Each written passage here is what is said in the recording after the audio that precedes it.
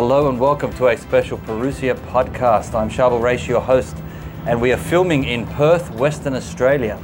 And we're here for the YB Catholic conference called Behold, and it's organised by Evangelisation Australia. Michael Chong and his team doing a great job. And I'm here with the one and only Tim Staples. Hello, Tim. Good to see you, my friend. Always good to see you. This is now, would this be your third trip to Perth? Fourth to Perth. Wow. So I remember your first one in Perth.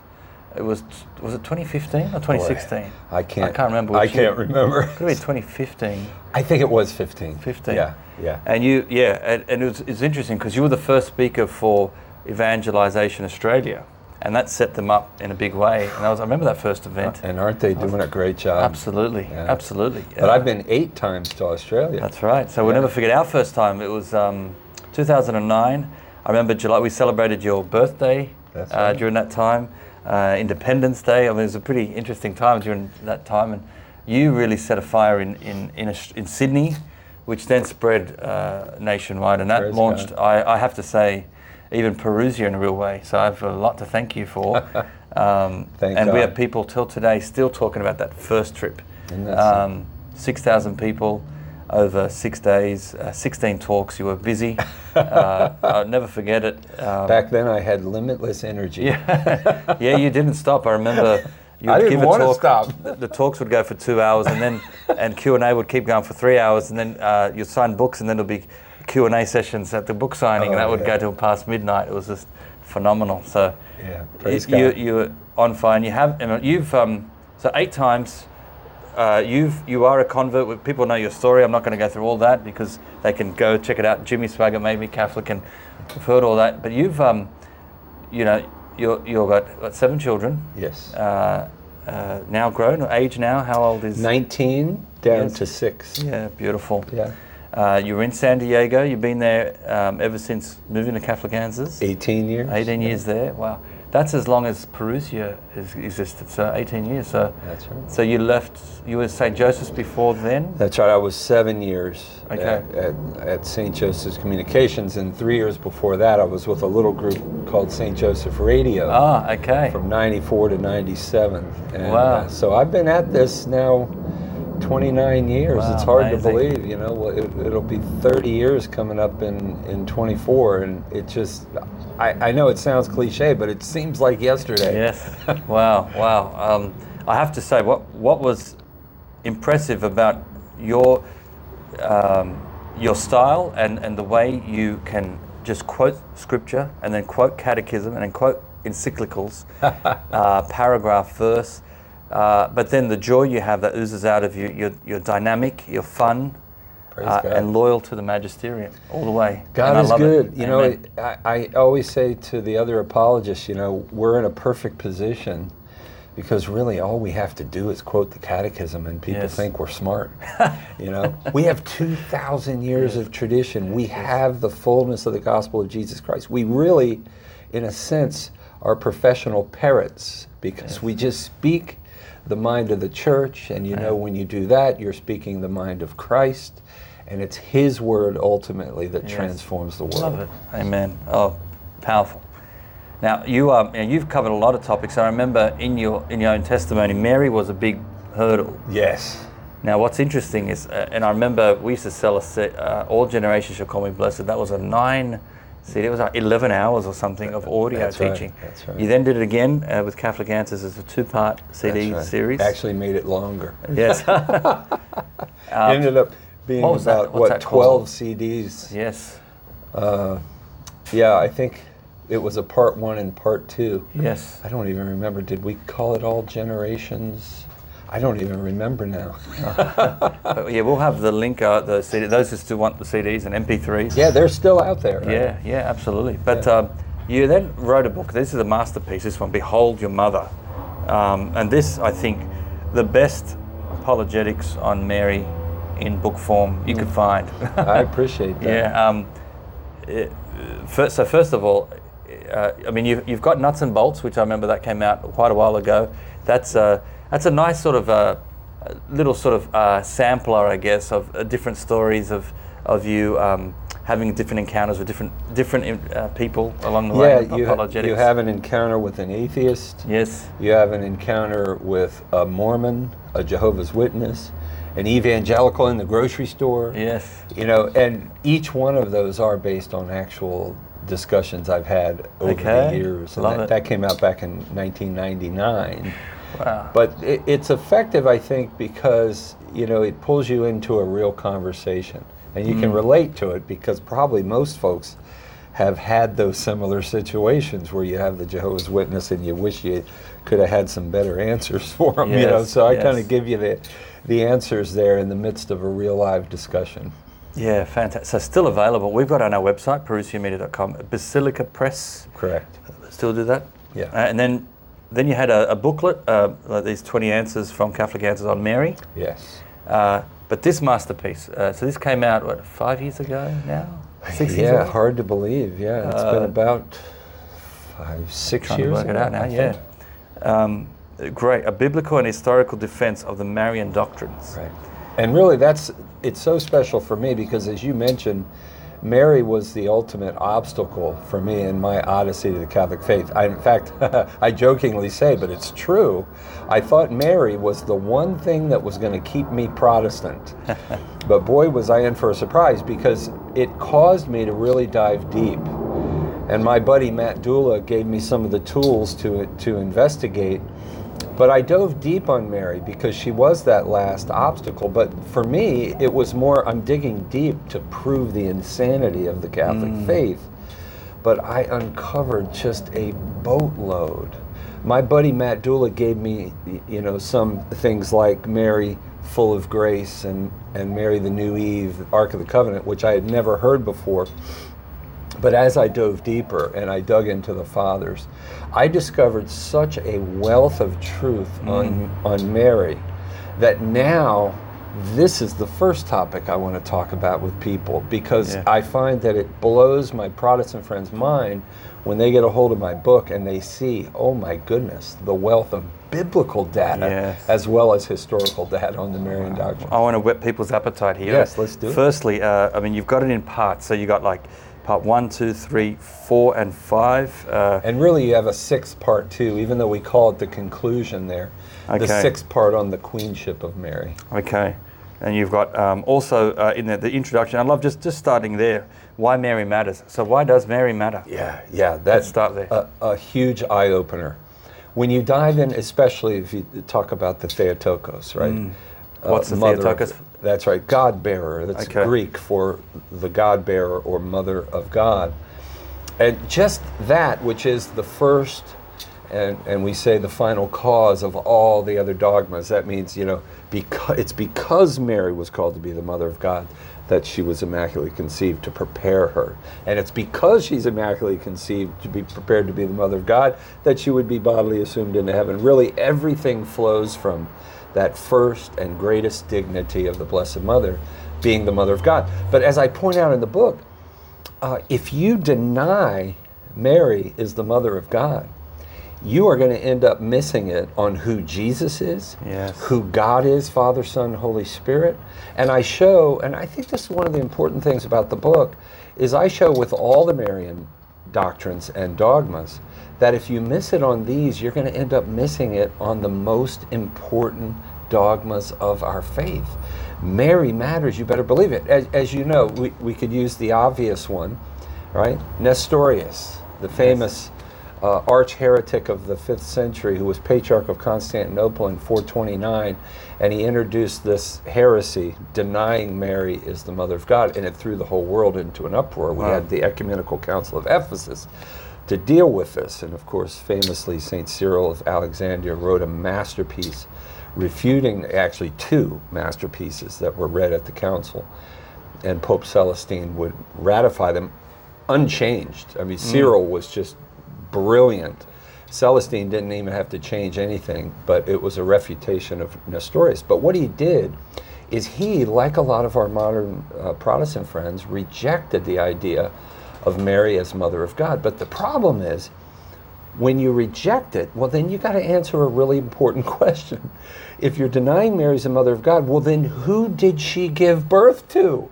Yes, right? exactly. And of course, Nestorius came up famously with the idea that she gave birth to the man Jesus Christ. He effectively denied or divided Christ into two persons, rather than what we understand, which would be defined at Ephesus and then 20 years later at Chalcedon so beautifully, is that Christ is one person with two natures, a divine nature and a human nature, hypostatically, which just means in the hypostasis or in the person of Christ. You have the two natures but one person. He effectively divided those two natures and said, well, Mary gave birth to the man Jesus Christ. Well, the problem is, in the process of denying Mary's mother of God, you created another Jesus. And that's a Jesus that can't save anybody, because Jesus is not two persons. And it's a really odd sort of thing. Nestorius said there's two persons with a moral union. So in other words, they always agree with each other. Yeah. Hey, divine Jesus, how are you? Well, I'm pretty good there, human Jesus. They always agree, but they're two distinct persons, which is absurd and contrary to the clear testimony of sacred scripture. I mean, John 10:30, the same Jesus who says, I and the Father are one, in John 10:30, in John 14:28 says, the Father is greater than I. Yes. So notice, as man, the Father is greater than I. As God, the Father and I are one. It's the same person. Yes. But he is experiencing reality through two distinct natures, but it's the same I, right? So what happens, Nestorius creates this Jesus, as I said, that can't save anyone, and the council declares the truth on the matter. And now we fast forward all of these centuries, and today you have Protestants reinventing that heresy, denying Mary's the mother of God, and in the end, what happens? They end up losing the real Jesus. And I go through in my book and show you some of the biggest names in Protestant apologetics, Dr. Walter Martin, Dr. Eric Svensson, who do the same thing. In missing it on Mary, they end up missing it on who Jesus Christ is. Wow. And we could go on forever, Charbel, because not only do you end up missing it on who God is, who Jesus Christ is, when you deny Mary's the mother of God, but you can go down all the Marian dogmas and see how that if you reject Mary as the Immaculate Conception, you're going to end up losing it on the dignity of the human person itself, because here God is preparing Mary to be the mother of God, and he gives her these particular graces as well as a grace of state beyond all the angels and saints combined in order to prepare her for her august task. Well, God does the same thing with us.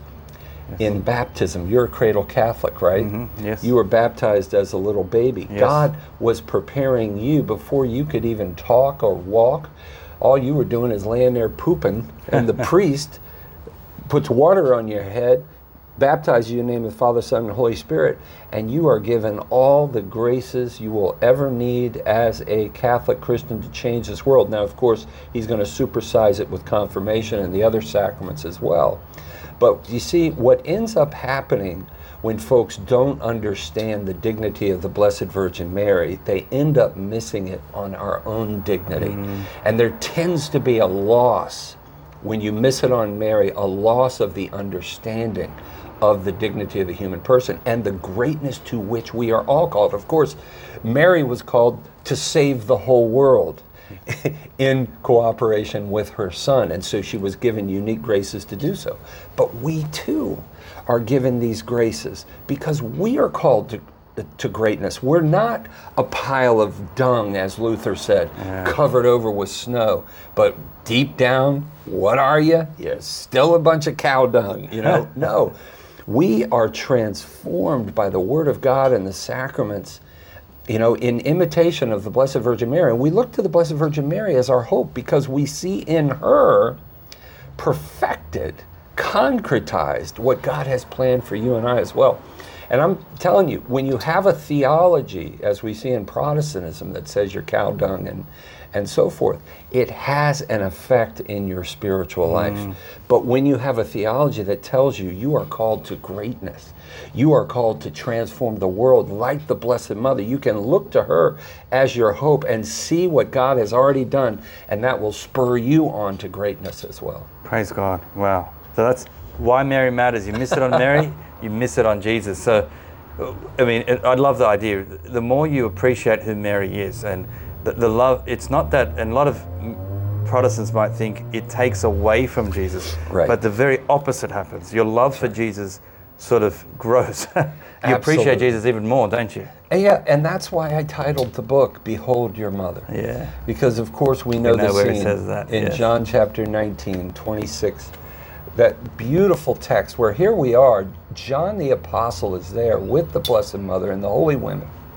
And John is gazing up at his dying Savior. And I know as a Protestant, my theology told me John is looking at Jesus, and that's all you need is Jesus. And here's John looking at his dying Savior. But what does the Savior say to him? He says, behold your mother. He says, look to your mother. As a Protestant, I would say to Jesus, Jesus, I know you've lost a lot of blood. Maybe you're confused here, but I'm looking to you. You see, Jesus knows, and there are a number of things we could point to here why he said those famous words, but two simple ones is, number one, Jesus knows us. God knows us. He knows what we need, and you and I need a mother. It's born into our very DNA, right? Yes. We need a mother, and God can't be that for us because God is not revealed to be mother. He's Father. Scripture, in fact, the Catechism of the Catholic Church in section 239 and 240 talks about how in the Old Testament God is revealed to be like a mother, but he is a father, revealed in the New Testament through Jesus Christ. So why is that significant? Because in a sense, he can't be that. Now, I know some of my theologian friends would be saying right now, but wait a minute, Tim, all the perfections that we talk about being feminine, whether it's that's immanence, love, wisdom, and so forth, all of those perfections are infinite in God. In fact, every perfection that a woman has comes from God. And that is absolutely true. But that doesn't mean God is mother. Yes. He has all of those perfections, yes, but he's not mother, he is Father. Yet he knows we need a mother. And so here, at the foot of the cross, on the cross, Jesus reveals through John, I have your back. Amen. Behold your mother. I have provided for you not just a mother, but the perfect mother. And then secondly, I would point out that there's something else that God can't be for us. Jesus can't be for us. He can't be a disciple of Jesus, right? Jesus can't be a disciple of Jesus. And yet, he knows we need disciples to look up to. I mean, think of St. Paul in 1 Corinthians 4:14 and 15, where St. Paul says, you have 10,000 instructors in the Lord Jesus Christ. You have not many fathers. I have become your father, for I've begotten you through the gospel. I urge you, therefore, brethren, be imitators of me. Yes. He's offering himself as an icon. I don't know about you, brother. I'm not there yet. I want to get there. I do, to where I can say, imitate me. But the important thing is Paul was there. Yes. Pope St. John Paul the Great, all the saints that we have to look up to and such, these are needed. Well, on the cross, Jesus gives us not just any icon, not just any disciple, but the greatest and model for all disciples. Beautiful. The icon of icons in the Blessed Virgin Mary. And so there you see in a profound way that the theology of all I need is Jesus is contrary to what Jesus said. Yes. Jesus says, you know what? No, you need other members of the body of Christ. Yes. We're a body. Yes. A finger can't say it doesn't need the rest. And that's Paul's whole point in 1 Corinthians chapter 12, you know, when he famously in verse 21 says, can the eye say to the hand, I have no need of thee? Can the head say to the foot, I have no need of thee? No, we need each other. But once again, God's got our back. Jesus has our back. He says, I'm giving you the perfect disciple to look to again as that sign of hope. Yes. And through her intercession, we have the power of her prayers to get us to the end goal. Praise God. Beautiful. Oh. So you've touched a little bit here. I mean, behold your mother. I love that. Mother of God.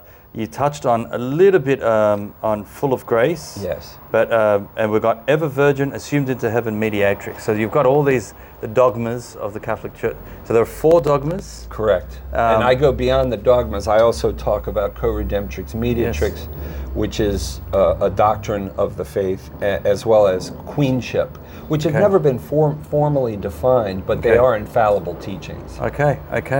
Yeah. So, for sake of time, let's touch on just something to whet the appetite, because Mary, you know, we first hear about her in the Gospels, but you do tap in. I love how you've tapped into the Old Testament and some of the sort of types of Mary, or Yes. references to this woman, this virgin, this.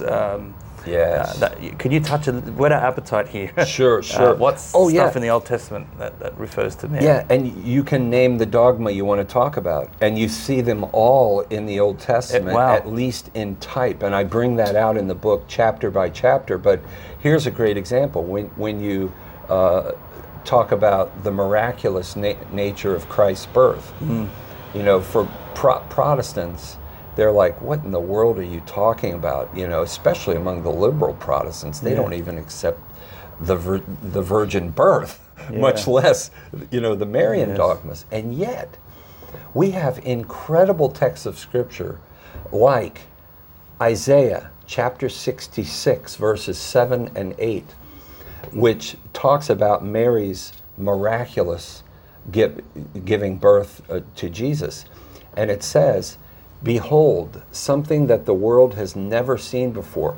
Who ever heard of such things?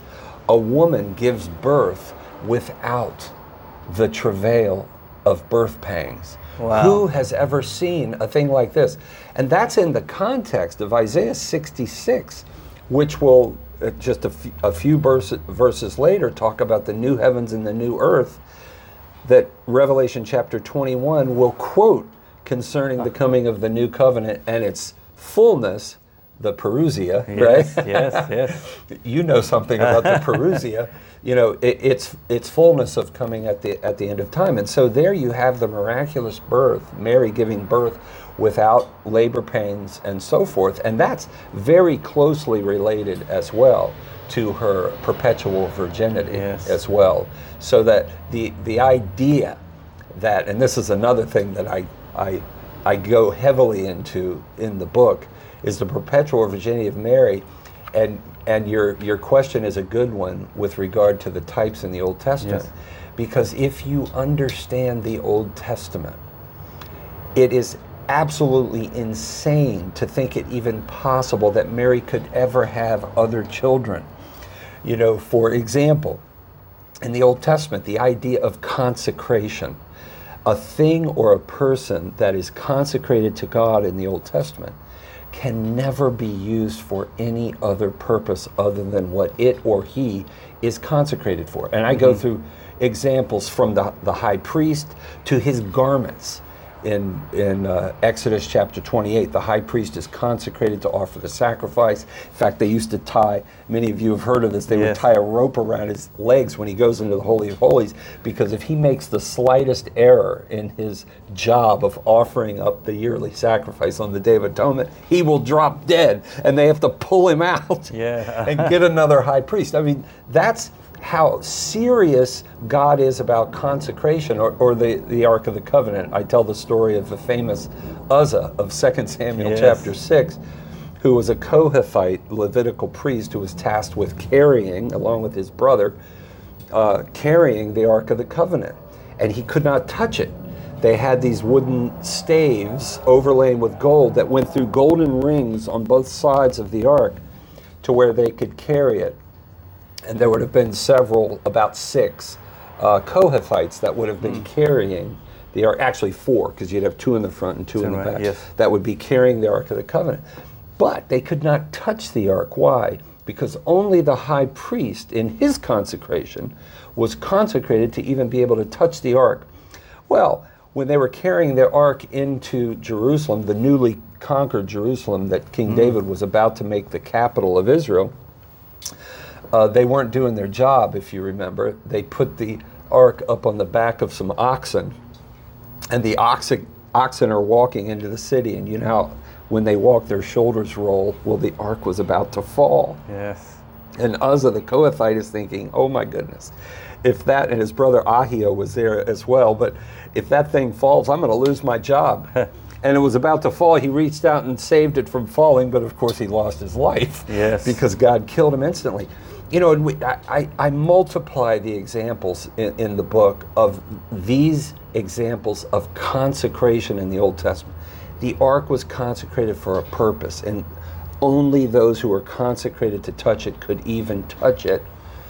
And when you understand those sorts of things, and you understand the sacredness of these things, the idea that Joseph could dream of touching Mary in an intimate way, he's revealed as the righteous man. He knew the Old Testament, and when it was revealed to him just who this woman was, are you kidding me? He knew immediately. He was called to be her protector, her caretaker. He could never touch her in an intimate way because she belonged to the Holy Spirit. That's just one example among so many, but the sad thing is, Charbel, is that when you miss it on Mary's perpetual virginity, you're going to miss it then on the nature of consecration, the consecrated life, celibacy, and the dignity of marriage. The amazing thing about Mary is she's the protector. We call her the hammer of heretics, right? She's the protector of so many of the doctrines and dogmas of the faith. Just in her very being, she shows us the dignity of marriage, of celibacy, of consecrated life. The idea of consecration itself, sacraments. When you lose it, when you lose Mary's perpetual virginity, you see happen exactly what's happened in Protestantism. To the degree they began to reject Mary, because remember, Luther, Calvin, Knox, Zwingli, even Wesley, 200 years later, still believed in the perpetual virginity of Mary. Wow. But once that dogma went, so did marriage, so did celibacy, so did consecrated life. And look at Protestantism now. There's not a single Protestant denomination out there that doesn't allow for divorce, no questions asked, and we could go on and on. Every one of the Marian dogmas matter. I love it. Oh. No, I mean, just the Ark of the Covenant, the image of them carrying the Ark with sticks and two in the front, two in the back. Yes. It looks very familiar. You know, I've been to Fatima, and they have this statue of Mary, and there's two people in the front, two people in the back, carrying Mary. Is there any link there? Oh, absolutely. The Ark of the Covenant. I love it. I love Isn't it. One of the titles. You know, and if you get my book and read it, and think about what Charbel just said, because all of these images of the Blessed Mother that a lot of times we take for granted as Catholics, they're all deeply rooted in thousands of years of salvation history. These are not things the Catholic Church just made up one day. No, that's right. It's rooted in sacred scripture, and indeed it goes back even before the time of Christ. I wanted to touch on where you said Mary, so she's a perpetual virgin in the Old Testament, Isaiah. We can get all those verses. They're all here, all those verses. Yeah, 2 Samuel 6:9, and all the prophetic texts, Isaiah chapter 66 and such. I lay them out, and so many Catholics have never even heard of, for example, Isaiah 66 that I just mentioned. And their minds are blown. Oh my gosh, show these to your Protestant friends, because I'll guarantee you, they're going to say, I didn't know that was in the Bible, because they've never been taught it. Can I ask, you said consecration, Mary, how do we know she was consecrated? So where do we get that from? Yes, as a child. Yeah, how do we know that? Yeah, well, that comes from the tradition. Okay. And for example, not that it comes from this work, I'm going to mention the Proto-Evangelium of James, which it's an important historical document. It's not sacred scripture, but it was written around 120 to 140 AD. And by the way, this is where we get the St. Anne and St. Joachim, the parents of Mary, that we hold to that was their names. Yes. We have Saint Anne and Saint Joachim in we have feast days. That comes from that document. Now that doesn't make it scripture or anything, but it does give us some really key information about Mary's upbringing, her being consecrated from the time of childhood. But even those, and this is an important point, because even though Saint Jerome, he didn't like the Proto-Evangelium of James. In fact, he didn't like any of those books. The books that purported to add to the life of Christ and things like that. Jerome was very hesitant. I think he was incorrect on this, but he was very hesitant. He called them apocryphal rantings and whatnot. And I think the reason for that is some were believing that these things were inspired. Okay. And of course the church condemned that. And Jerome, as a good bishop, as a good priest, I should say, he wasn't a bishop, but as a good priest, he was concerned for the people of God and such. But you find, even though Jerome didn't like those works, he accepted the traditions that were revealed in them that were confirmed by the church, like the names of Mary's parents and the tradition of Mary having already been consecrated. So what does that tell us? It tells us that tradition of Mary being consecrated from the time she was 7 years old doesn't come from the Proto-Evangelium of James. The Proto-Evangelium of James is simply one document that records what all Christians knew. Yeah, interesting. So it was widely understood so that Jerome would believe it, even though he didn't even like that particular work. And so, when you examine any of the dogmas of the church, but especially the Mariology, you really see the importance of the tradition in understanding that, for example, the Assumption of the Blessed Virgin Mary. That's going to be our next topic here. which of course was believed all the way back to the point in which it happened, and the apostles were there, at least 11 of them. It's reported by St. Gregory of Tours in 563 that Thomas wasn't there. Thomas, once again, he missed out. But he wasn't there, but the others were, and they saw our Blessed Mother assumed into heaven. And St. John Damascene will record similarly as well. He's the last father of the church. But, for years, even when I was a Protestant, said, see, you don't have any proof of the Assumption of the Blessed Virgin Mary until like the 6th century. I mean, that's crazy, right?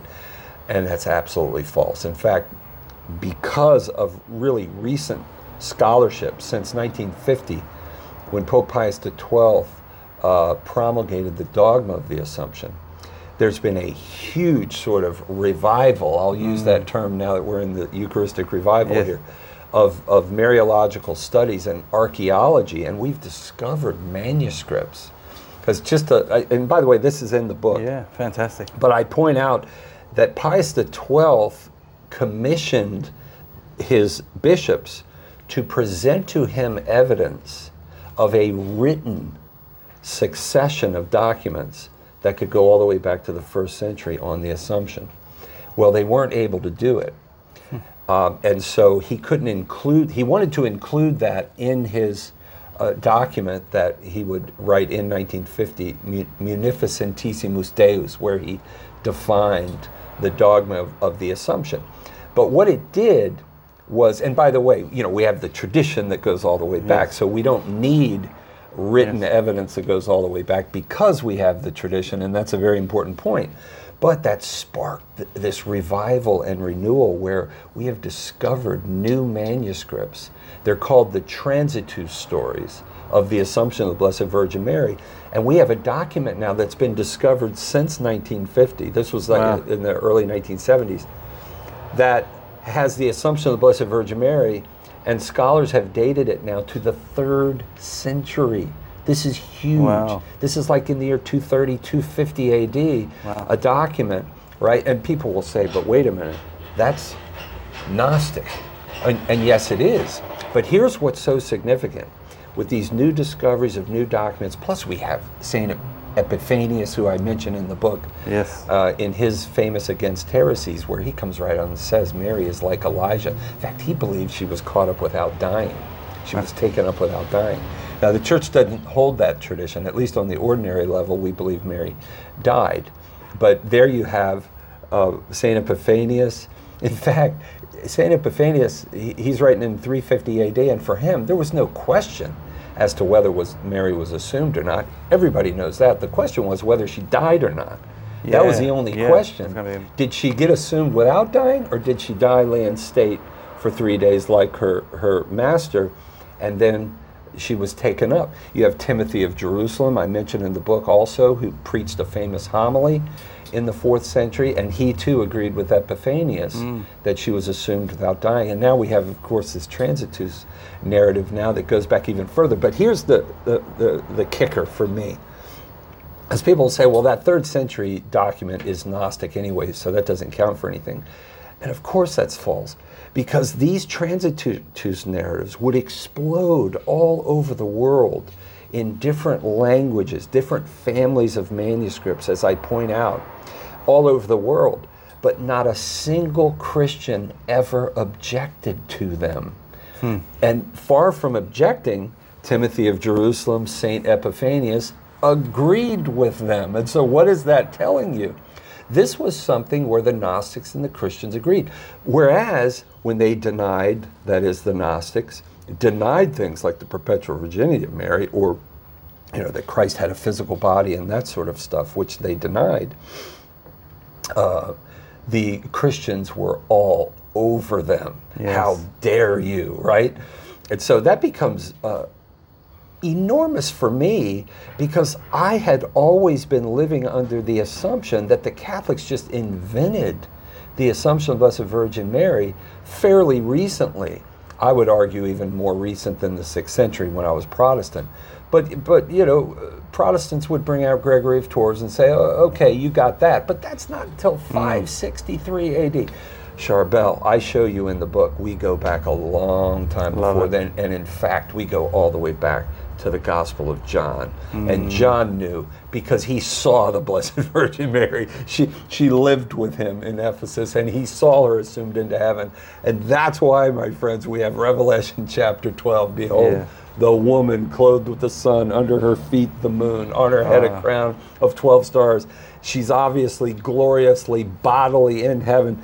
She gives birth to Jesus in verse 5, and then in verse 17 she gives birth to all of us who have the testimony of Jesus Christ and keep the commandments of God. We are called her seed. Praise God. Spermata in Greek, which goes right back to Genesis 3:15. I mean, there you have the assumption, and there's much, much more. The Ark of the Covenant in Revelation 11:19, you see the Ark of the Covenant in heaven. Who's that? The Blessed Virgin Mary. And she's in the temple. Who's that? Jesus. Yes. John chapter 2, verse 21. The temple that he spoke of was his body. Yes. So when John sees the temple, he's not seeing that big, massive building that was destroyed in 70 AD. He's seeing Christ. And not just Christ, but the body of Christ, right? Yes. Because his body that was raised from the dead, according to John 2, that's the temple. Well, in the same way, Mary's revealed as the Ark of the Covenant. And so when you see the Ark of the Covenant in heaven, you're not looking at that old box from Exodus chapter 25 overlain with gold. You're seeing the Blessed Virgin Mary in heaven, and bodily so, because it was the Ark that historically contained 3 types of Christ, right? The 10 words, right? Yes. Jesus is the Word made flesh. Aaron's rod from Numbers 16 that miraculously budded flowers, right? Yes. Well, who is our high priest? Hebrews 3:1, Jesus Christ. Yes. And a sample of the manna, which we know in John chapter 6, Jesus is the fulfillment of the manna. And so Mary is the Ark of the Covenant, who carried not those 3 types. She carried the real Jesus inside of her. Love it. So of course, when you see the Ark in heaven, who is that? Mary, but not just Mary, Mary's body. I'm telling you, Charbel, it was such a joy for me to write this book, and I really wrote it over many, many years, and so much research that I did on the Blessed Virgin Mary. I think Father Mitch Pacwa in the back. He's endorsed it, yes. Yeah, when he endorsed it, and he said, Tim Staples answers, what does he say? Every question or something like that. Clearly answers every conceivable Protestant objection to Mary, the Mother of God, yeah, with the street cred of one who has been there. And you know what? I appreciated him saying that, because that's in fact what I set out to do. And it was really from my own experience, because I used to use Mary against my Catholic friends all the time, because I thought this stuff was so crazy. And unfortunately, I was successful at times with Catholics because they didn't know their own faith. Yeah. This is the antidote. Amen. You're talking about Assumption, the understanding of the Easter, the Dormition. Yes. So is this I know there's a famous icon, a beautiful icon of Our Lady, right, with angels that are sort of taking her up. Yes. And these icons date way back, and early church would have done it. But sure, that goes back to the 6th century, beautiful, the 500s. Love the Dormition of Our Lady. And even earlier. Yeah. The Theotokos, the Dormition. That's right. And that's why when Pope Pius XII promulgated the dogma, in the Apostolic Constitution... Yeah, what year were we talking about? 1950. Yes, not long ago. That's right. Munificentissimus Deus, when he promulgated the dogma, he mentions 8 times that Mary died. That she died late in state. The apostles came and they saw her assumed. And that's the tradition that we hold to as Catholics. Now, it's not he didn't infallibly define that. He taught it on the ordinary level. What he infallibly taught is that she was assumed. Body and soul. Out of respect for our Eastern Catholic friends, we have to say, yes, that is the teaching of the ordinary magisterium, and we are bound to give religious assent to that. Now, I know some folks who kind of lean toward Mary never having died, and I always say to them, you know, it's not an infallible thing, so you know, you can continue to ask questions, and if you believe that you do, I think you're wrong, and I think the magisterium is right here, and you're not allowed as a Catholic to publicly contradict the theology of the Dormition. We're not, you know, even though in our heart of hearts we can struggle with that and even prefer the other. So I want to make that clear, and I do in the book. It is the teaching of the Church, and our Eastern fathers have to be credited, really, with upholding that tradition. You know how the Eastern Catholics are, man. They are staunch defenders of the tradition, and we love them for that. Yeah, amen. Beautiful. As we last couple of things here, you've touched on the queenship of Mary, and then mediatrix. So I sort of want to hit on those two. Absolutely. So queenship of Mary. Yeah, and you know, it's such a beautiful doctrine.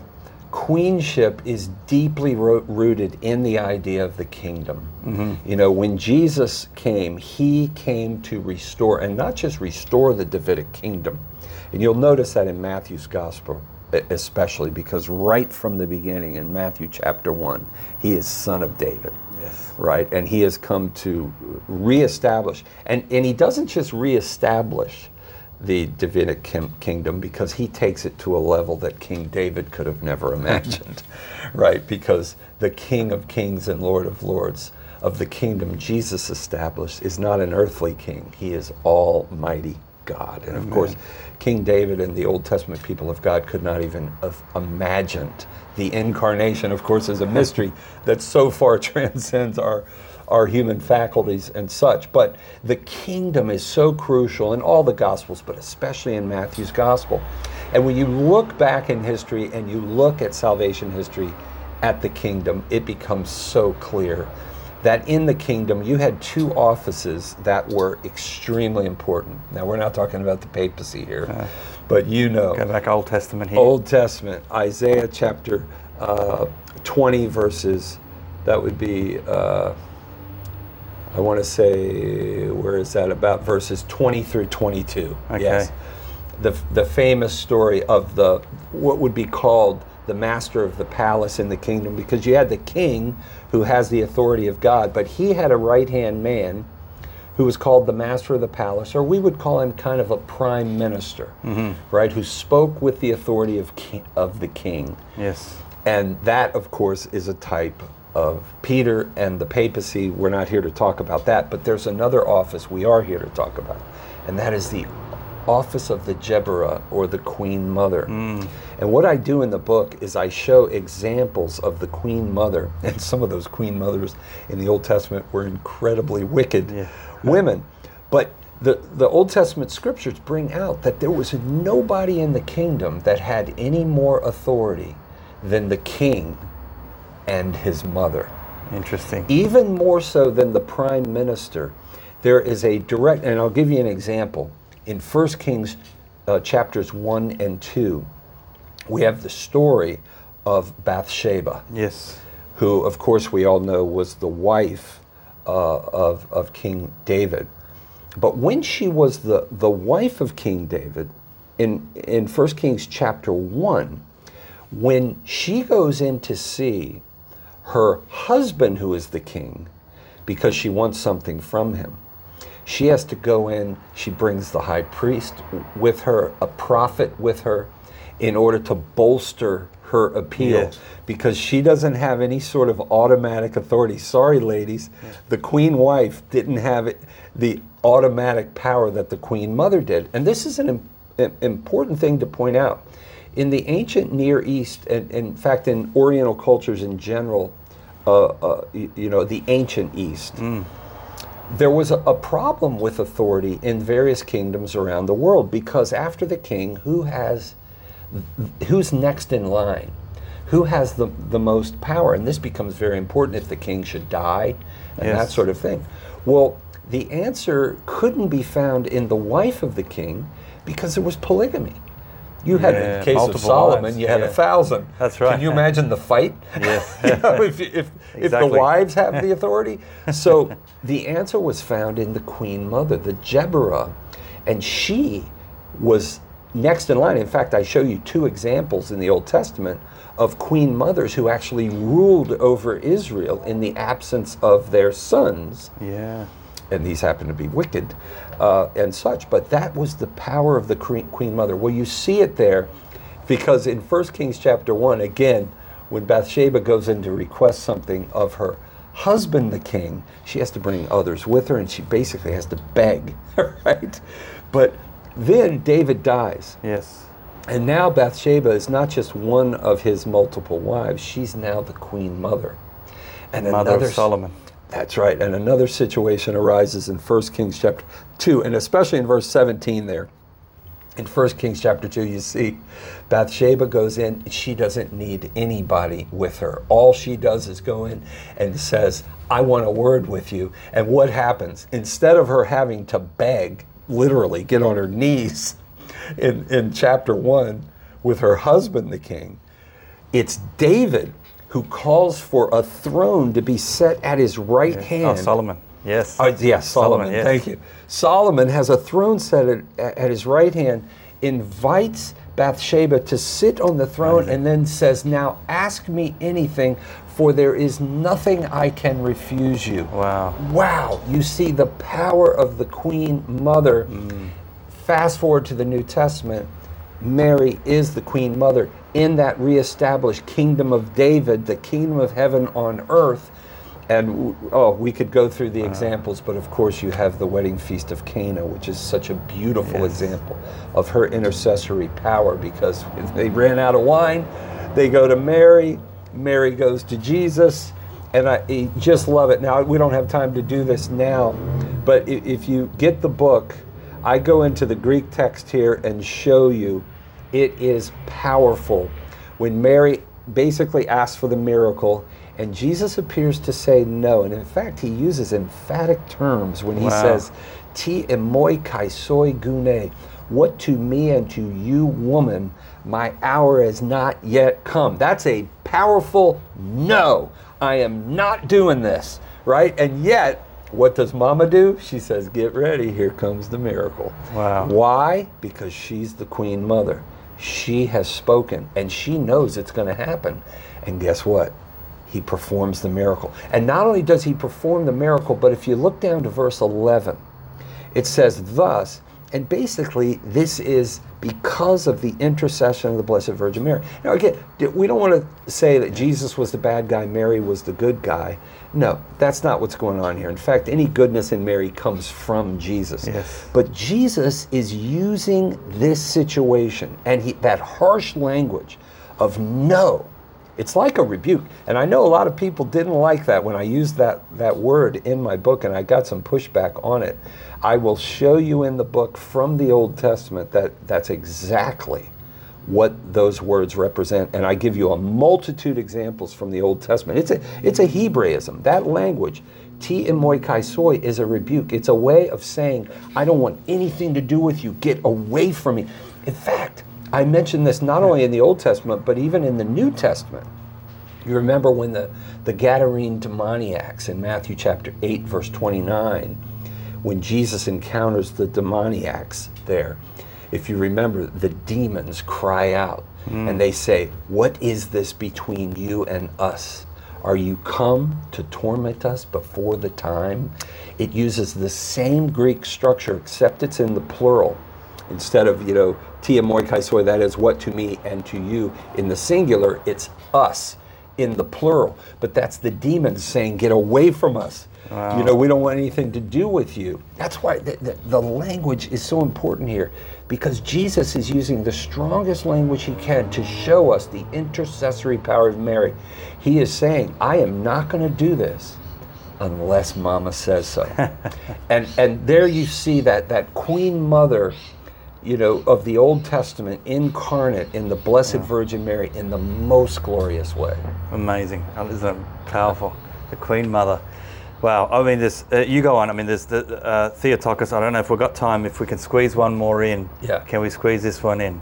I'll give it a shot. The mediatrix. Oh, yes. What? Okay. So please explain about that. Yes. And remember, Lumen Gentium, section 62 from the Dogmatic Constitution on the Church Lumen Gentium at Vatican II, makes clear that mediatrix is an official title of the Blessed Virgin Mary. Okay. But the Church has, and I mentioned this in the book, in recent years, Pope Benedict, John Paul, in fact, and now Pope Francis, have moved away from the title of co-redemptrix. Okay. But a lot of people don't understand this. Not the theology of the co-redemptrix. Co-redemptrix is absolutely the teaching of the Church when you're talking about the theology of co-redemptrix. It's the term that the popes have moved away from, and it's because of the confusion it causes. Okay. Especially with our Protestant friends, but even people within the Church. The idea of co-redemptrix, does that mean Mary and Jesus are equal on the same level? And of course that's not true. And of course I argue that I actually like the term, but I in obedience to the Holy Father, I agree. He has the whole Church in mind, as did Pope Benedict, and so I understand why they're moving away from it. In fact, in my talk tonight, I'm going to talk about, or tomorrow, one of my 2 talks tomorrow, Mary, Mother of the Eucharist, that I believe is a title that really steps into the void there, and is a title we can use because it teaches the same thing as co-redemptrix, but in the context of Mary, as Pope Francis says, as a mother. Everything that Mary does, all of her titles, are rooted in her divine maternity. And that's what Lumen Gentium 62 says. Her divine maternity begins at the Annunciation, proceeds through the wedding feast of Cana to the foot of the cross and into eternity. She does not lay aside this saving office, the Council Fathers say, but it's all in the context of her divine maternity. And so the Church is moving away from the term co-redemptrix and replacing it with things like 1964 Paul VI, Mother of the Church. Now this beautiful title of Mother of the Eucharist, which is absolutely beautiful. And again, I wish y'all could be here in Australia, because I'm going to talk about it tomorrow. But that's the key, is that the theology is fine, because what we have to understand when we're talking about mediatrix is that Mary is not equal to Jesus. Absolutely not. I mean, I use the example of St. Paul in 1 Corinthians 3:9, where he says of he and Apollos, he says, we are co-laborers with Christ. Soon ergoi in Greek, which in Latin comes down as co. Soon in Greek comes down as co in Latin. And so what does that mean? They're co-laborers. Does that mean they're equal with Jesus? Of course not. They're co in the sense of being with, cooperating with, not on a par, but co-laborers. And so when you understand co-redemptrix, or Mary's role in God's plan of salvation as being one of cooperating with Jesus, you understand there's no contradiction here. Mary is simply given a unique role of bringing about the salvation of the whole world that no other created being in history has ever or will ever have, because of her unique grace to be the Theotokos, the mother of God. She was given the plenitude of grace and empowered by God there in Luke chapter 1. And I do this in the book. I show you how that Mary, in Luke chapter 1, verses 37 and 38, when famously the angel Gabriel announces she is being called to be the mother of God, whose kingdom will have no end. I'm looking at verse 33 there. And Mary asks the question, how shall this be? For I know not man. Of course, she's got a vow of perpetual virginity. So how is she going to give birth? The angel explains how the power of the Most High will overshadow you. Therefore, that Holy One, which shall be born of thee, shall be called the Son of God. And this is the 6th month with your relative Elizabeth, who was called barren, for nothing shall be impossible with God. Beautiful. And then Mary responds, let it be done unto me according to your word. And the Word is made flesh and dwelt among us. So there we see in the plainest of terms Mary as mediatrix, yes, right? Because it's her yes that is the occasion of the incarnation. And in fact, without Mary's yes, there is no Jesus. Yeah. In fact, without Mary, there's no Jesus. Mary alone can say, as Adam in Genesis 2, where is that? Genesis 2:23. When God puts him into a deep sleep and he brings Eve out of his very body, his rib, he says, behold, bone of my bone, flesh of my flesh at last. Only Mary can say that of her blessed Son, bone of my bone, flesh of my flesh, because just as the whole Eve came out of Adam, the whole Jesus, the whole new Adam, comes out of the Blessed Virgin Mary. And that's showing an absolute unique relationship between Mary and Jesus that no other creature has ever or can ever have. This is her unique role. She brings the whole Jesus to the whole world, and without her, there ain't no Jesus. And as I point out in the book, it doesn't stop there in Luke chapter 1 at the incarnation, but we already saw the wedding feast of Cana. Yes. Without Mary, there's no institution of Jesus' ministry. There's no wedding feast of Cana, and that first miracle, which I didn't even mention in verse 11, there Jesus performs his first miracle. He begins to manifest his glory, and the apostles come to believe in him through the intercession of the Blessed Virgin Mary. And then you have the famous prophecy of Simeon in Luke chapter 2, verses 34 and 35. Behold, a sword will pierce your soul, he says to Mary, so that the thoughts of the many, who are the many? All of us, would be manifest. The same many that Jesus was going to die for, Mary also suffered for. And that's a prophetic text that's fulfilled in John chapter 19, when at the foot of the cross, the Sacred Heart of Jesus is joined with the Immaculate Heart of Mary, and they give birth to John, who is a symbol of all of us. Amen. At the foot of the cross. And that continues now into eternity, as Lumen Gentium 62 says. When she was assumed into heaven, she did not lay aside her saving office, but she continues to bring all of the faithful home, and will do so until the fulfillment of all the elect at the end of time. Amen, amen, amen. We're out of time, but my goodness. We can go forever on this. Yes, we could. This is it. All in Behold Your Mother. Thank you very much for doing this. All right, sure. Wow, masterpiece. So available Catholic.com. Go to the there. You've got a website, timstaples.com. Check it out. Absolutely. timstaples.com. And then, of course, those in Australia and New Zealand, you can go to perusiamedia.com to get a copy of this today, a masterpiece on Our Lady. Thank you for doing this. Praying for you. Keep going. Father. Don't stop. That's another Perusia podcast. I'm Charbel Raish. Until next time, God bless.